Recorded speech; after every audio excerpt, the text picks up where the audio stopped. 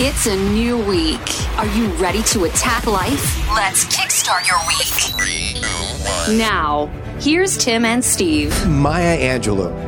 If you must look back, do so forgivingly. If you must look forward, do so prayerfully. However, the wisest thing you can do is be present in the present gratefully. That's a mouthful. It is. Yeah. Very profound, and it speaks for itself. Well, it does. I think you should repeat it one more time for everybody here. If you must look back, do so forgivingly. And I think, forgive yourself and others. Mm-hmm. Yourself is included. If you must look forward, do so prayerfully. Correct. And that's hope.